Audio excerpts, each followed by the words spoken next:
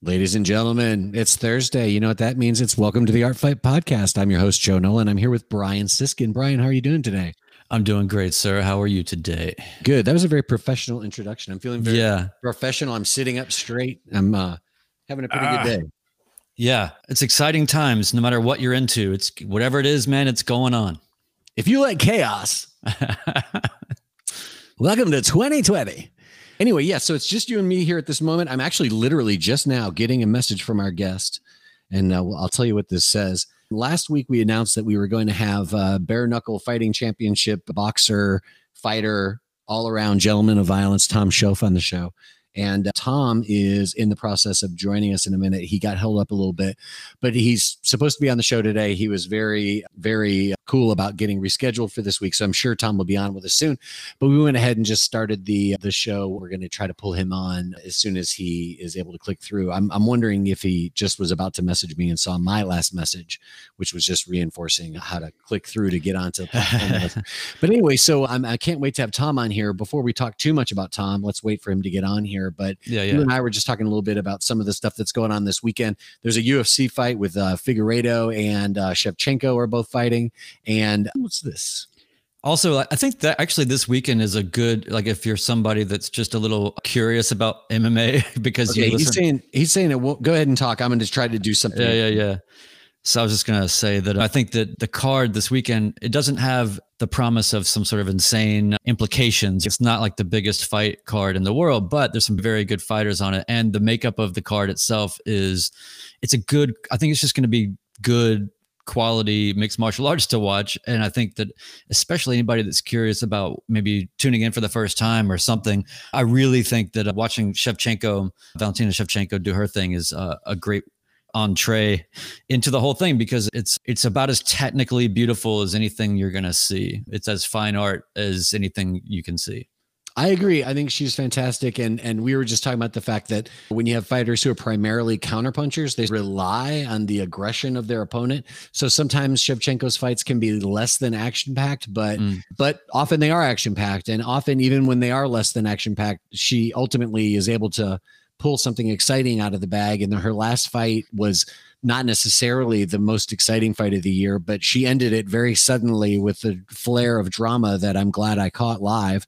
So if you like seeing people be suddenly knocked unconscious by 2x4 head kicks, this might be something for you. Another thing that's going on this week, this is the Art Fight Podcast, Brian. I don't know how much you're aware of this, but we like to talk. We have to blend those together sometimes. We like to mix it all up together. Yeah. And this week, you actually just informed me of this. I know that this premiered last week, 36 Chambers, which is RZA from Wu-Tang Clan. That's essentially like his brand. He does clothes and all sorts of different projects under the 36 Chambers banner. And he's been hosting movies that are basically films that they're showing. And then there's always a commentary with RZA and other guests or just other guests. A lot of people have been jumping on there to take over and show these old Kung Fu movies and stuff. Mostly these are movies that RZA has had some kind of a musical connection with, like movies he's borrowed samples from or movies he's done soundtracks for. This last week, Jim Jarmusch did a commentary for Ghost Dog, which is a movie that RZA did the soundtrack for. And that soundtrack just recently came out on vinyl. Brian just got that in the mail. He can tell you all about what an amazing package this limited edition vinyl is. But this week, they're going to replay the Ghost Dog film on the 36 Chambers platform. And this time, RZA is going to do the commentary, which I think would be fascinating. So if you haven't seen Ghost Dog, this is a great opportunity to watch a great movie and hear a great soundtrack. While you're pondering that, I just wanted to say that one of the things that we'll just keep it going about Ghost Dog here for a second, because it's really worth talking about before we move on, and we'll get Tom figured out. He'll get to it's really click the link. But anyway, yeah. So as far as Ghost Dog goes, I think that I've never seen such a powerful combination of soundtrack and movie together in a way that movie worked. And especially like at the time, it just really in the 90s, God bless the 90s. But it was, I think, the last also of truly sublime mass marketed film on some level, like big name. It wasn't fully like an underground. People call it a cult classic, but it was Forrest Whitaker stars in it. It's not a bunch of randos. So anyway, there's just something about the way that the timing and the pace and the dialogue and the the way that they weave humor and, like you were saying earlier, like a sort of the concept of the urban samurai in a really pure form is just a cool thing. But also I love a protagonist that's where it's conflicted, right? He's an assassin. So yeah, it's cool. That's what's great about it is it's, again, for people who might not have seen this film, it's a movie about a hitman living in New York in the 90s, I guess is when that movie was made. Is that correct? Yeah. And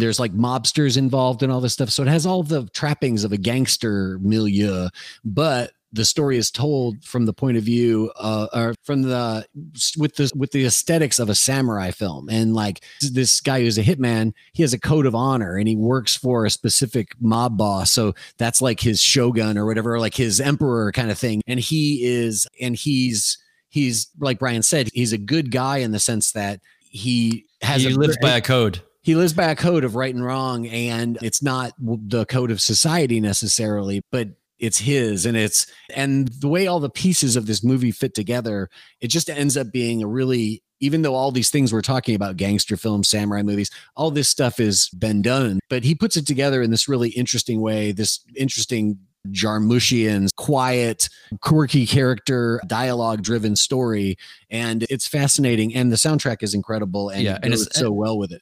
And it's like I was saying, it's the end of it. To me, it marks the time of the end of movies that were not in a hurry. I feel like it's, to me, I think that's something that really was, we've talked about 70s cinema a lot, but to me, like that was the peak of, we'll get there when we get there. And it can be a little bit richer and longer pause and shots and just more sublime.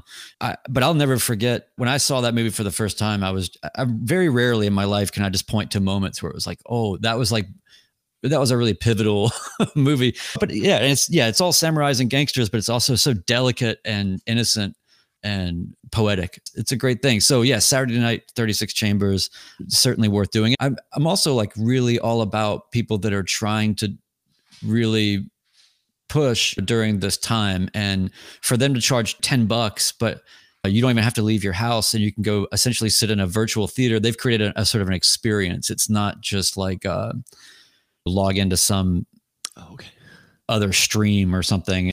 They've really gone the extra mile to create something. So it's cool. These are people that have always been inventive. So the spirit of it is just very cool. Look at this. I must recommend. Hey. Yeah. All right. I knew we could do it. I knew we could do it. I knew we could do it. Hey, usually, Tom, we meet people in this little virtual green room and we say hi before we go live. But right now we're live. So what's up, man? Yeah, man. Just throw me in the fire. How's everybody doing today?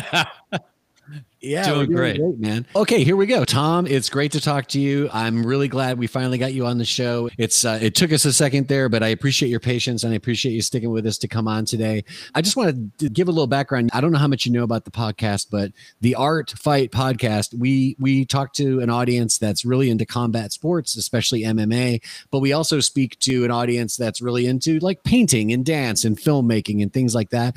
So I want to get into some stuff that the fight fans are going to want to show up for today, but I also want to get some basics covered for the novices who don't know any better. But to just start off with, I'm aware of you because of your recent fights with the bare knuckle fighting. What's bare knuckle fighting championship? I'm sorry, I kept on thinking it always ends in championship. It always ends in championship. Yeah. So with the BKFC is how I normally think about it. And I recently saw on your Instagram, which everybody should be following, by the way. I recently saw on your Instagram that you took a photo of yourself and you were wearing a gi and you were just getting done with the jiu-jitsu practice. And I was like, oh, man, Tom's doing jiu-jitsu. And then I looked and I realized that I didn't know hardly anything about all the fights you've done, because before this recent handful of fights you did with the BKFC, you've already done a number of MMA fights and you have an MMA fight coming up in January. Yeah. All of that is 100% accurate. I've been spending the last couple of years. So to start from the beginning, I started fighting probably 10 or 12 years ago. And I started with MMA. I had a pretty extensive amateur career. And then I went pro. And as soon as I went pro, I started to notice some glaring weaknesses in my game. So I took some time off, fixed those holes, had a long stretch of a career. and then fix some more holes. And then as of recently, I've been in the point because I'm 11-4. So I've got 15 professional fights in MMA. And that's a really tricky record because I have a lot of experience, but I don't necessarily have a lot of high level experience. So what I really needed to do was just get better, was to take a step back, really focus on my grappling, really focus on my wrestling, because my striking's good. My striking is what got me where I was, but everything else had to catch up. So I figured I would stay active with my fighting by going to bare knuckle and focusing on my jiu-jitsu and my training. So for the last 3 years, I've been focusing on my wrestling and my grappling outside of my fights. And that's where I've been at as far as my MMA career. I decided to come back to MMA because I feel like I'm ready. I think I'm pretty close to my black belt now. I've got 3 stripes on my brown, and I'm winning. Jiu-jitsu, you know. What's that? When you say you're pretty close to your black belt, you've already got 3 stripes on your brown. You're talking about your jiu-jitsu belt, right? Yes. Yes. Again, for our novice listeners who don't know the rankings. Yeah. So you need 4 stripes to get qualified for your black, and I've got 3. So we'll see where the next year plays out. But I feel like I'm ready to come back. I'm 32 years old, almost 32 years old, and my time's running out. So I want to get back in the MMA game. I want to start where I left off, so to speak, pick up where I left off and go from there. That's a little bit of Tom's background. Hey, Tom, I'm Brian, by the way, and that's Joe, just so you don't have us mixed up. But I want this is like we talk about all kinds of shit here, and we think things will get weird sometimes. But I kind of wanted just to go right to a dark place. Yeah. So I guess what I'm curious about is something I find fascinating is that in every other craft, right? If you're a musician or an artist of some kind, you have some trajectory of the entirety of your life that you feel like you can utilize to do sort of your masterpiece or your life's work. But there's something about athletics in general, and obviously specifically with fighting. Although some people don't realize they should sunset their careers. But ultimately, I find it really interesting that you're training and correcting and fixing and changing modes by different types of rule sets, different promotions. You're still in this sort of constant flux and state of improvement because you have to be. But within the context of like, when you say I'm 31, 32, there's only so much more of this that I should realistically do. I can't imagine what it would feel like as an artist, a producer, musician, filmmaker, whatever, to be like, I've got maybe a good 5 years left where I can do, you know what I mean? What I love to do the most and brings me the most happiness. How do you reconcile that? I think that the only way that I really can reconcile it is its nature. Yeah. Like the human body can only do so much for so long. And as a male, I reach my physical peak and prime between 34 and 38. I've only got so much time to get as good as possible without absolutely destroying my body, and then utilizing those 4 years of my peak or my prime to do the best that I can do in this sport.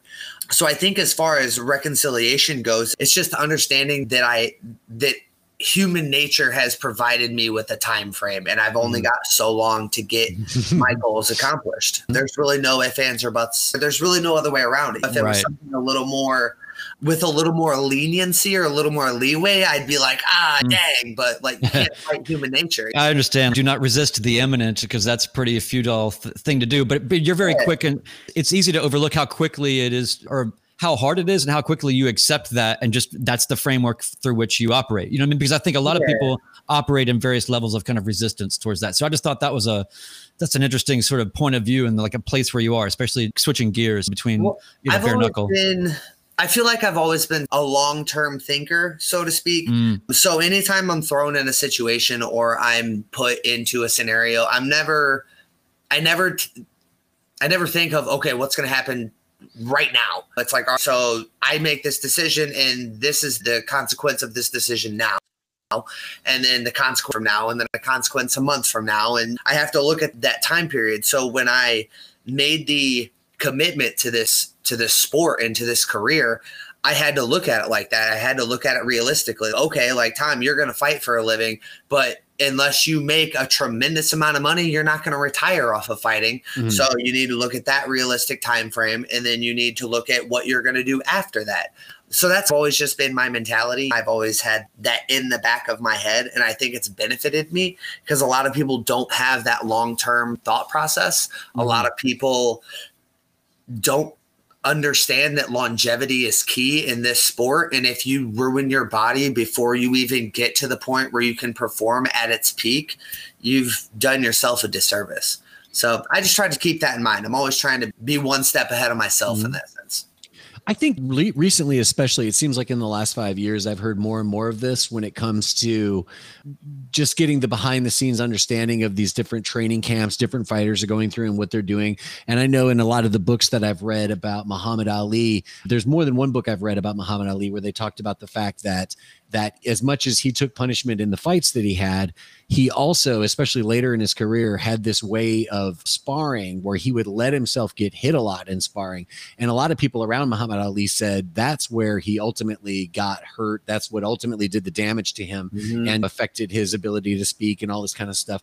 And in MMA, we see more and more fighters and coaches saying the sparring is the thing that is the danger zone here. Yeah. These fights are bad. Getting a knockout or something like that, it can be, damaging to a fighter, but it's what's happening in the gyms day after day, month after month, week after week, training camp after training camp. That's the real wear and tear. So for you, like, how are you training and what are you doing to develop these skills you need to meet this physical peak you're heading toward right now and be the best fighter you can be when you've got all of your physicality and everything behind it? But how are you doing your training to maximize all that without taking that damage? Depending on how you look at this, I was either fortunate or unfortunate to learn that lesson early. I had a lot of training partners in my early days, and we were all young and hungry, and we would just beat the life out of each other. And I would wake up with shakes. Still to this day, I'll swallow the end of my words. I'll mix words up, things like that. And this was at 23, 24. So I was noticing this stuff really early. So I really pulled away from it. And I've taken that in stride now as I've gotten older. And basically, I reserve my sparring to a maximum of once a week. I usually spar on Sundays, and it's always with 16-ounce gloves. If I'm wearing MMA gloves or smaller gloves, we're wearing headgear. And that's mainly for cuts. It's not so much for concussive damage because headgear doesn't really help for concussive damage, but it does prevent cuts. And I don't abuse my body outside of that. I train and I do things that are abusive to my body, but it also helps make me stronger. I lift weights fairly consistently now. I'm always in the gym. I'm literally in the gym every day. There's rarely a day that I'm not in the gym, but it's all intelligent. If I beat the hell out of my body yesterday, I'm not going to do it again today. I'm going to be technical. I'm going to be smooth. I'm going to work to my body's ability without overdoing it. And I think that's just something that we learn in time. We learn what we're capable of and what we're not capable of. We learn how hard we can push ourselves and keep going and still be strong. And when we need to taper back a little bit and give ourselves a couple of days. But if I could answer this question in one failed swoop, it would be, it's just a learning curve. The more you do it and the more you understand about it, the more what your body can take and what it can't. And I learned at a very young age that I was doing too much to my body. And now I try to be as smart as possible with it. Like I said, I reserve my sparring to once a week. After my fights, I don't get on the mats for 6 weeks. Like my last fight, I didn't take a lot of damage in my last fight at all. I still haven't I've sparred one time since that last fight, and that was last week. Say just Sunday, so 5 days ago. Just because when your body goes through that, it needs time to heal and recover. So again, to pull this thing full circle, it's just time and experience. I've been doing this for long enough that I know how to push myself and how hard I can push myself without overdoing it. I've always thought there's some strange phenomena there, right? Like it's universal, whether you're a drummer or whatever, like where if you watch a musician that's honed their craft, they've got economy of movement and technique. Like they are not wasting synapses or energy, and it's very focused. And it's the same thing I would imagine for combat sports. Like you can achieve exactly the same thing, if not more, just by having a little bit of a kind of a piece that you're coming from. But I think about, though, at the same time, when you're talking about taking time out, not sparring as much and all that, I wonder about people. I hate this conversation more than anything. Just because I'm saying the word ring rust does not mean I'm talking about it, but just as a point of reference, ring rust. People talk about that sometimes. Yeah, I know. I don't know. I feel like I'm very Robin Black about that particular one. Like, it's okay. This is really like the resolution in which we're going to talk about this. Like, it's not just as simple as, because for instance, like I always had this kind of funny thought in my head. Like, what if NFL teams could have one person legally on their team that has maybe never played football in their life. Mm-hmm.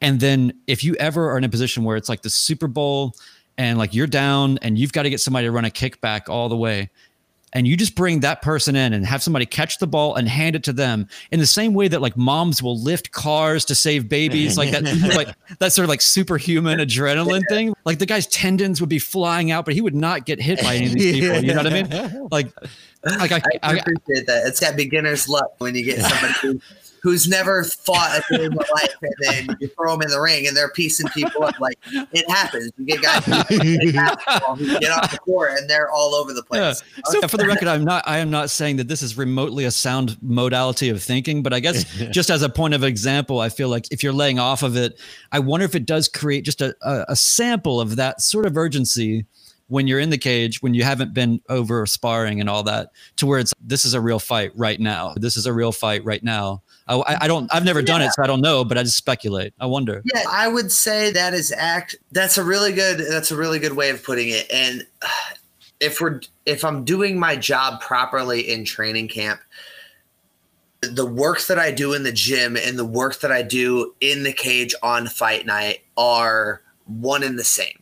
There's no difference in emotion, in expectation, in practice versus reality. They should be synonymous with each other. But that's only if you're doing things properly. If you don't train properly, if you are not as mentally prepared and focused as you can be, as confident in your preparations as you can be, you're going to go in there with, oh, I forgot about this, or, oh, what if he does this, or, oh, what if this happens? Mm-hmm. And then that creates doubt. And when doubt comes into play, then it's a real fight. Then it's, oh no, there are serious consequences here. Mm-hmm. But when your confidence is through the roof because you know you've done all the work, it's just another day in practice. Mm-hmm. Oh, that's really interesting, man. I love your insights there. We definitely are happy to speak with you and to speak to fighters like you who are willing to dive this deep into what they're doing in terms of how they train and how anxieties they might have or issues they're thinking about or their long-term goals and all that stuff. So I really appreciate all these insights you're giving us, Tom. And another thing that I think is interesting about you, and another reason why I wanted to get you on the show, isn't just the fighting thing, which is obviously the core of what you're doing and the core of what all your peers are doing as well, and what we talk about on the show. And there's another thing. There's an it factor thing that plays into the career beyond the actual fighting record and things like that. And you, to me, are someone who really stands out at the BKFC. The BKFC is a relatively young organization. If I'm now, tell me if I'm right about this real quick. They are the first bare knuckle fighting organization in America that was outlawed for a long time. And they were the people who broke the ice here in the States and were able to make it into an organized sport again. Is that correct? Yeah. So it has been underground for a long time. Florida has been underground. Nobody stopped doing it, by the way, but they just like Kimbo Slice and Dada 5000 and that Mighty Mouse character. Like, it's been around for a while, but yes. The BKFC was the first legitimate organization to bring sanctioned bare knuckle fighting back to the United States since 1887, I think. I'm pretty sure that the show that they did in Cheyenne, Wyoming was the first show in 131 years or 133 years, something like that. Yeah, they were the first organization to bring it back as a sanctioned legal sport in the United States in over 100 years. I saw you once explain it somewhere. I heard you explain it where you were like, okay, like the meme that goes around on the internet. You explain Yep, this one. Like, right. And it says whatever bullshit. That's the guy. Yeah, that's the guy. That's how it all got famous. Yeah. And I think the thing with it is like that sport, to some degree, it's recently gotten a lot of shine because of fighters from the UFC who've gone over there. Jason Knight and Artem Lobov had a great fight. Paulie Malignaggi came out of retirement, a well-known pro boxer, a former champion pro boxer, came out of retirement to fight a UFC guy there. So it seems like a lot of these other sports and also other organizations have lent their somewhat high-profile faces to the bare knuckle fighting world, and that's helped to get a lot of attention on bare knuckle fighting. But for me, Tom, you are the guy who has come out of bare knuckle fighting and made a name for yourself as a persona above and beyond just what you've been able to do in the ring. To me, you're the guy that I've noticed just as a character, essentially. And I wondered, how much do you think about, and how important is it, and what part of your whole plan has to do with Joe? He's just being him, man. He's just being himself. I don't think you're being disingenuous by any means, but I really do think that you have a certain persona that transcends. To me, you're like a Donald Cerrone or one of the Diaz brothers. You're like one of these guys who, it's like if Tom Shoaf is fighting, there's Tom Shoaf people who want to see Tom Shoaf fight. Win, lose, or draw, we know it's going to be a great fight. We want to see you do your thing. And it doesn't matter what your rank is. It doesn't matter if you're winning or losing. None of that's really important. It's a Tom Shoaf fight. Does that make sense? Thank you. That's very kind of you to say. And I really appreciate that. It's as far as like me fighting goes and like my fight style, I just like to fight. Like that's the long of it. I have that like gladiator mentality, that for the love of the crowd mentality. So anytime I fight, I think that's why my fans like watching me fight so much, is because I don't go out and try to score points. I don't go out and try to win the judge's decision. I'm trying to hit you as many times as possible as I can before the ref stops the fight or before the fight's over. That's my whole goal. And I think that me being honest and true to that, it has been what stood out from me out of everybody else, because I'm not scared to get in the thick of it. I'm not scared to go out there and fight. And I love what I do, and people see that while I'm performing. And I think that's the second part of being a professional fighter. I think that being a professional fighter is obviously about fighting. It's about being a good athlete and being a good performer in doing the job well. But part of the job is being a performer. Part of the job is putting on a show. I dance to my walkout songs. I sing a lot of my walkout songs. Like I get jazzed up and I move. I wear different outfits and things like that. Like I put on a show. I perform. And I think that's probably what's made me stand out over everybody else, is on top of the fact that I put on great fights. I'm a genuine person when we're having these one-on-ones or these conversations, and I perform. I really don't know what else to say outside of thank you, for noticing, because it really does. I really do have a lot of appreciation for people who show up just to see me. I think that, to quote Donald Cerrone said that the BKFC is where fighters go to die. And he said that the night that Leonard Garcia fought Julian Lane, which I thought was fucked up because he was there to support Leonard Garcia. But anyway, moral of the story is he said that the BKFC is where fighters go to die. And I took that personally. Like my career's not over by any means. I don't see me retiring soon in any stretch of the imagination. For me to go into BKFC and to be bigger in a sense than I was before, because BKFC is not bigger than the UFC. So guys like Jason Knight and Artem and the heavyweights that came over, Silva and that's right, Gonzaga, all those guys, like they've all been in bigger places, and they're taking a step back if you want to look at it in that sense. I don't have that goal. That's not my intention. I would love to be the champion for bare knuckle. I would love to be the 155-pound champion, but that doesn't mean that's where I'm going to stop. I'm going back to MMA. Me and my coach have talked about me going to gloved boxing. I'm still competing in jiu-jitsu. I have no goal and intent in dying in the BKFC, to quote Donald Cerrone. So I take a lot of pride, and I have a lot of appreciation when people tell me that I've grown since I've been there, or that people will tune in just to see me fight because I'm on the card. That makes me feel good. That proves to me that what I've done for the last 12 years hasn't been for naught. It goes a long way. To me, I appreciate the fact that you just used the word perform 5 or 6 times, because that's something that Brian and I, when we first started this podcast, there was what we were always, Brian and I are both musician, arts type people here in Nashville. I've got a bit more of a background in actually practicing some martial arts, although I've never been a competitor. And Brian and I would end up at a concert or at like a gallery or something like that on a Saturday night, probably on a Friday night, because if it was a Saturday night, we were probably at home watching fights. But on a Friday night, we would run into each other together and we'd be talking about this weird video installation or this strange music we were hearing. But then inevitably we'd be like, did you see that head kick last week? That was incredible. And so it's one of those things where I feel like can you guys still see me? Yeah. Oh, okay. I don't see your little photos up here, so I thought maybe I lost you.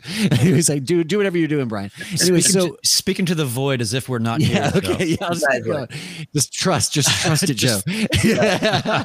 But I feel like Brian and I always would look at these fights and see these things, and we would always see the artistry in them, not only in the technical skill and all that stuff. Something honestly that I always find so wanting in the UFC, the showmanship and the characters and the pomp and circumstance and all that kind of stuff. And I definitely, I appreciate the fact that you really emphasize the performances that you put on, not only in the fights themselves, but before the fights and after the fights, and the sort of artistic aspect that you bring to it. That's exactly what I'm trying to highlight and point out, and I think is a big part of what you do.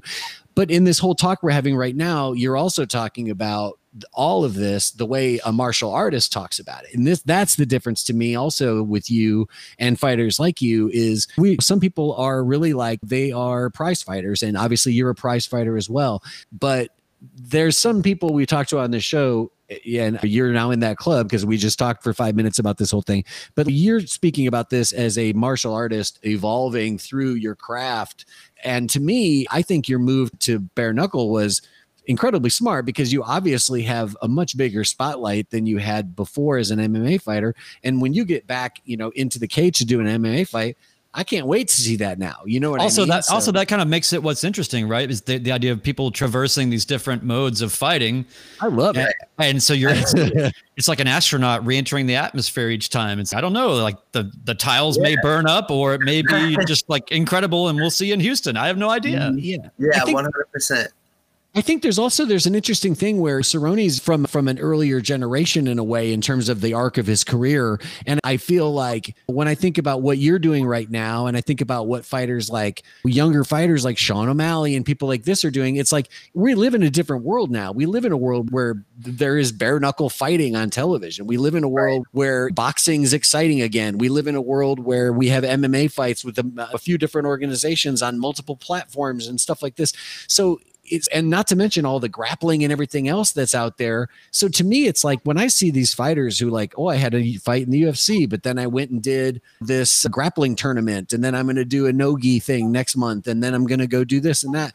To me, there's interesting ways to move around in the world of combat sports right now.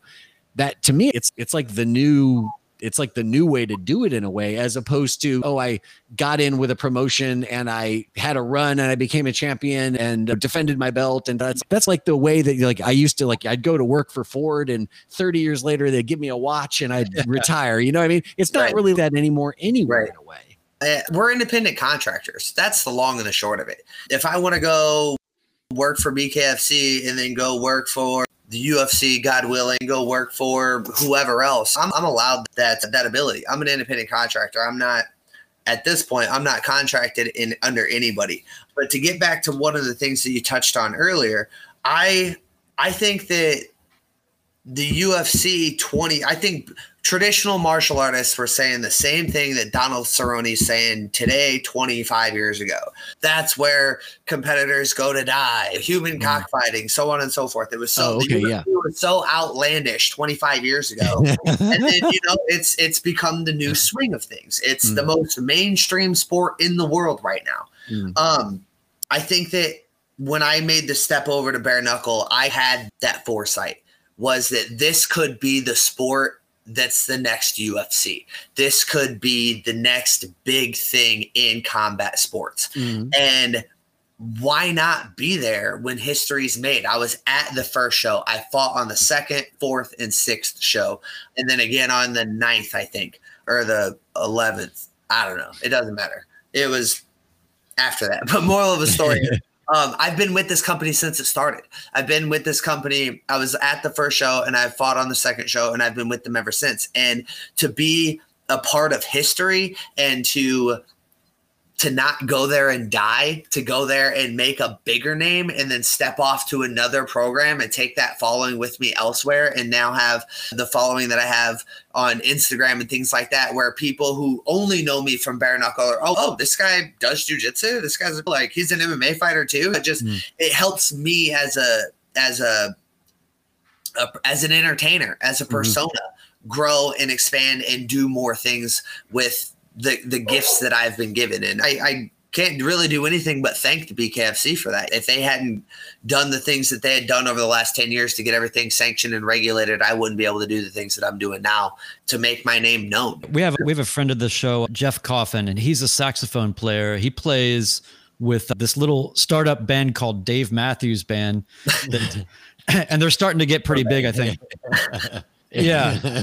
I've never, all respect to my friend Jeff, I've never voluntarily listened to a Dave Matthews Band song, but I have appreciated when he's invited me out to a show, and that's great. But no, he's a dear old friend and collaborator and all that. But I think about, it reminds me of him in a way where it's like, he's playing on the biggest stages, on the biggest tours, in the top grossing concert act, and on the biggest stage. All that said, when he comes back to Nashville, he is having sessions in his garage. He's playing little local jazz shows. He is constant, and he's teaching, he's doing clinic, like he's doing all of these things that are, most people I feel would be in a place where they'd be very comfortable to say, I have plenty of income. I play for one of the biggest bands in the world. I know all the songs and I'm good. This is great. Yeah. But just it's really inspiring to see how hard he works when people aren't really noticing, or very small concentrated efforts, or what he does to help people, or all of that. So when you're talking about moving through different promotions and all that too, it's really only, to me, seemingly like a reflection of your internal quest, right? These are just manifestations of it. But ultimately it's like, you're not doing this stuff only to have transferable notoriety across promotions. You're doing it because it's richly and actually your interest and your pursuit. It just so happens that there's a way to have this kind of way to perpetuate it and have it be symbiotic or continue, because you are marketing, or you are being a little outward with your persona, but it's not inauthentic. And I think that it's the same as like shit talk or anything else, where it's like when people are faking it, it's just painful to witness. Yeah, it's just gross. Come on, man. Who are you trying to convince, me or you? To touch on that, what I really like about that analogy is that, like, Jeff, right? That was his name. Yeah. Jeff Coffin. So Jeff, he's one of the best saxophone players in the world, playing for one of the best bands in the world. And he goes home when he's not on tour, and what does he do? He hones his craft. Mm-hmm. He's not just playing his saxophone day in and day out, but he's teaching. He's working with students. He's helping people out.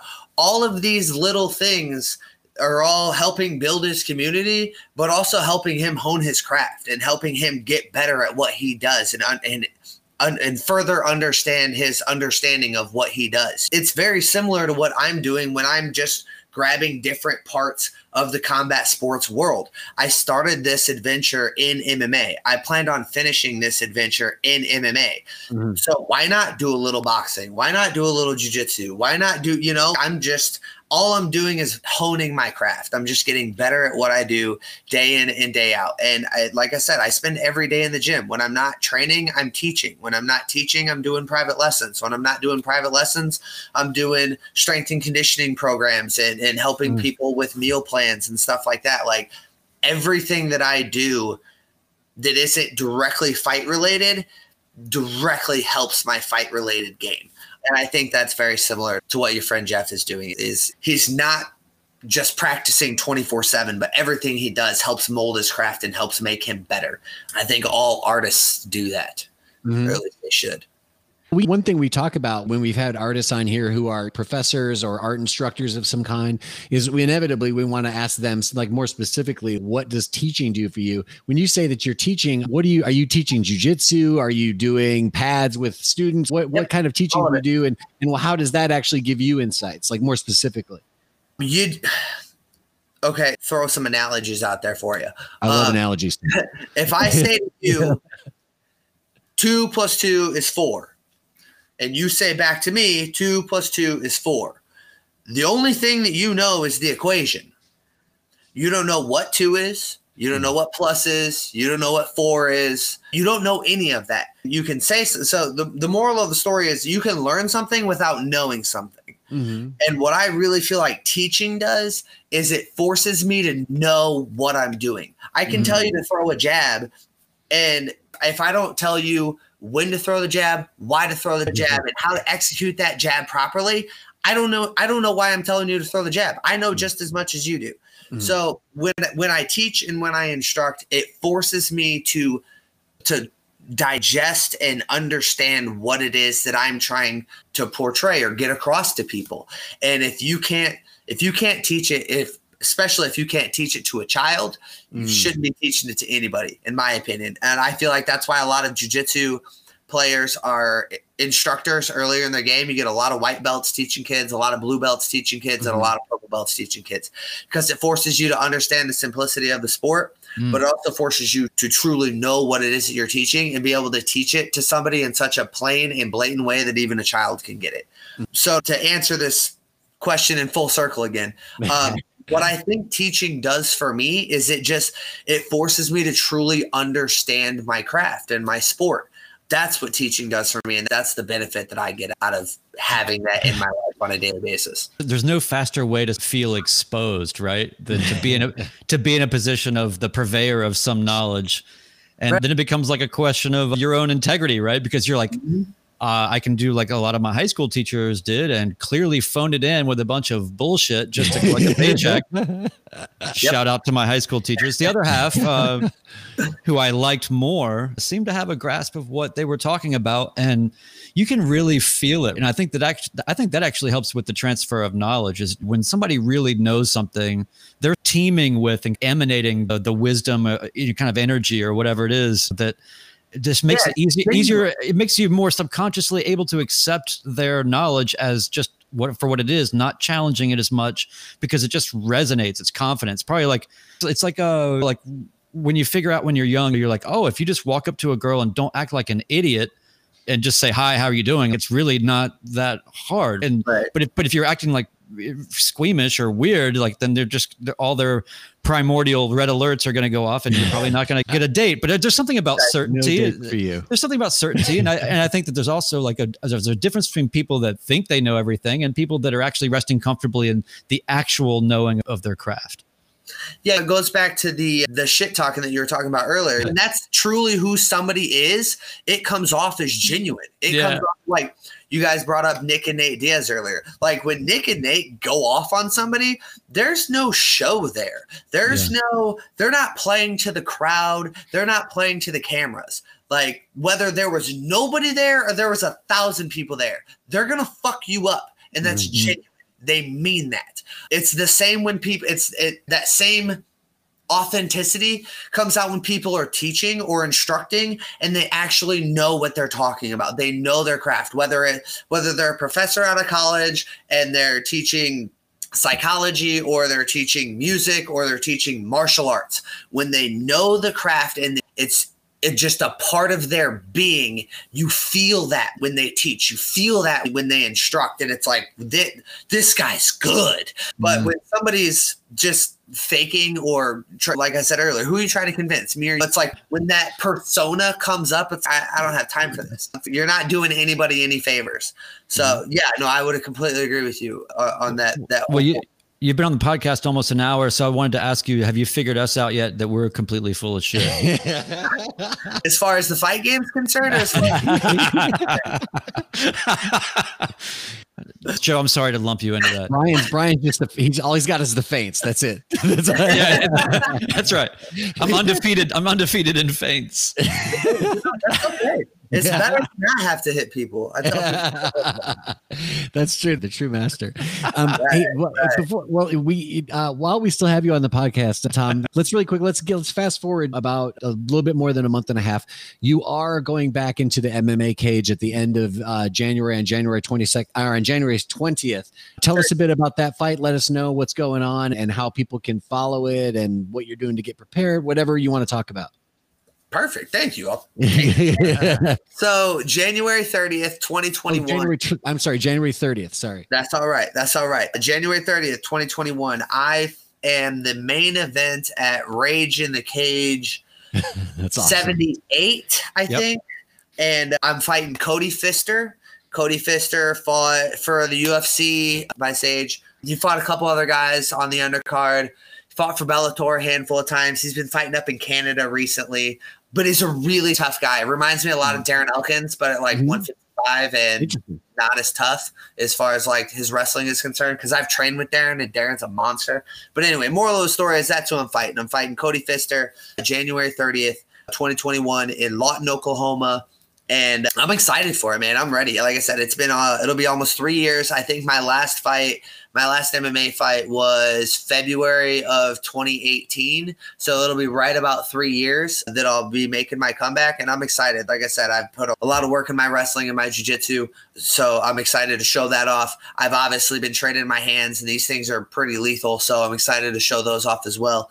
But that's really all Tom has coming up. I work, I apprenticed to be a carpenter. So I work 5 days a week. And then after that, I go to the gym and I train. And that's the story of Tom's life. I'm trying to open up a gym here pretty soon. And I should say me and my brother and a family friend of ours are trying to open up a gym here pretty soon. And so I've got a lot of chaos going on. But as far as what's going on in Tom and his personal life, follow me on Instagram. Right there. If you're looking at the little screen, Tom.Shoaf, that's me. I'm on Facebook. You can't miss this mug. I'm holding my mustache like that. And then, just reach out, say hello, say hi, share this video, and let everybody know that you love me and that you support me. And, well, I appreciate you. Yeah. And is this the world record for conversations with you without bringing up the Mustache Mafia situation? It might be. I mean, it might be. Yeah. But you just ruined it. Mafia goes, I'm still in it. Me and the Mafia are still as thick as thieves. And Eddie's still training hard and making sure that I'm growing this thing out to the best of my ability, sending me waxes and creams and so on and so forth. We're trying to take over as far as the Mafia is concerned. But one step at a time. There's been some good mafias, I think, but this is up there with the best, I think. I am forced to agree with you on that one. It might just be because I'm a member, but I'll take that bias and I'll run with it. I feel, I'm not sure that I ever hit puberty because I'm not sure that I can even grow a mustache. So it's just a sad thing when you just know I don't even have the genes to be a future part of this club or anything. I can't even be like a fanboy on Instagram with my own thing. Joe, you could do it though. I disagree. I think that you can pull it off. I just think you don't give it enough try. But I will say this, if it's any consolation, see all that hair right there? You don't, because it doesn't fucking grow there. This is about all I get. So I can't grow a beard. I could never be part of the beard brigade. So I'll just stick with the Mustache Mafia, and we'll take over that way. So there's hope, and then ultimately, I don't compete or train necessarily, but I could take TRT and see what that does. So you should do that and let me know. Maybe some TRT with psilocybin and turn into a berserker. And, wow. You just blew my mind with that thought. Like what if, because I think a lot of people have talked, I'm not trying to go down the wormhole of performance enhancing drugs right now, but we're here. I'm just saying they should just have an all steroids league for each sport and just let it get wild. And as things become cybernetic, we have prosthetics, we have all the different sort of performance enhancing things. It becomes like a competition of innovation. Maybe some people will die. But maybe, probably a few, but people are gonna take it. They're gonna take that, and they're gonna want greatness. I think about all the possibilities there. But when you're talking about a steroid enriched, like this is something to ponder for sure. Now, but I think though that ultimately, when we always try to loop back around and finish the show with just why are we doing this? We talk about art and we talk about fighting. I think you're a great example of why we do that. We're so glad to have you here, and we hope that you'll accept our invitation to be a friend of the show and come back after and tell us about all your experience and what happens in January. Hopefully all this stuff will happen, man. Everything's so crazy. You can't live in the sort of speculation, right? You just got to go forward. You got to bend with the wind and just get after it. I firmly believe that. But no, I also firmly believe in that whole manifest destiny thing. You speak it into reality and things can happen. I really do hold that close to my core. So yeah, everything's going to go wonderfully in January. I'm going to go out there. I'm going to perform. I know I can. I'm going to get the W, and I'm going to come back on the show, and we're going to share war stories, and you guys are going to tell me what you've been up to for the last month and a half and show off my new scars. All right. That's great. You're making my job easy. I already know who's coming on the show at the beginning of February. And I will have the most faint outline of a virgin. I bet if you start now, you have at bare minimum, what's his name from Super Troopers? Exactly. Mexican that offers mustache rides. I can't think of his name. Anyway, if you start now, you could probably have something pretty close to that. All right. I appreciate it. Tom, you're the only person that's ever really believed in me. So I really appreciate it, man. Because I'll tell you right now, we're changing lives today, guys. That's right. Because if I tell my wife this is what's going on, like we're pretty much isolating together. So it's going to be, I don't even have a break during the day. I'm going to be getting ridiculed every 30 minutes. Mm-hmm. Embrace it. It's part of the thing. Yeah. Cause like when you're rolling with a finished, I mean, look at this thing. Like when you're rolling with the finished goods there, you just like, yeah, I still have this is like a 1984 Corolla with like paint faded. You know what I mean? There's the promise of putting big wheels on this is not enough. You know what I would say is the counter argument to that. Unlike a 1984 Corolla where you got to do a bunch of work to it with your face, you just got to leave it alone. Just leave it alone. It'll grow. It's very zen. It's if you want this dream to be realized, then you better do nothing. Precisely. Instead of being a performer. Oh man, so many gems for everybody to walk away from with this. Thanks so much, Tom. We're gonna punch our little end card here, and then we'll see you in the green room right after. Joe, do you have anything you want to plug before we sign out? Man, I can't think of anything to talk about other than to thank Tom. We had a little bit of technical difficulty earlier today. We had some problems last week, but I appreciate you having the patience and the desire to stick all that out with us and to come on the show. It's been a great talk. I knew it would be, and it has been. So thank you so much, Tom, for being with us. And we'll skip next week, everybody, because next week is Thanksgiving on Thursday, but we'll be back the following Thursday with Sean Sheehan from Severe MMA. And he's got a great video on YouTube where he breaks down the UFC's rules of fighting. And even if you think of the rules, believe me, you don't know the rules. So if you want to know judges' perspective for real, check out that video and come back in 2 weeks and we're going to have a great talk with Sean.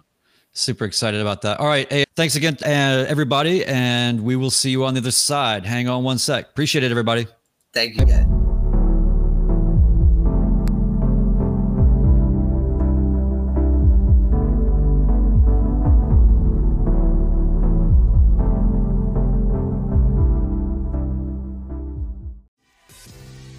Okay guys, I love the Art Fight podcast, and I listen to every episode even though I am a robot trying to sound like an actual person.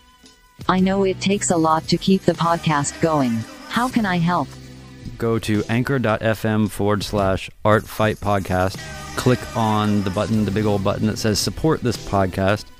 And once you get there, you'll have 3 options.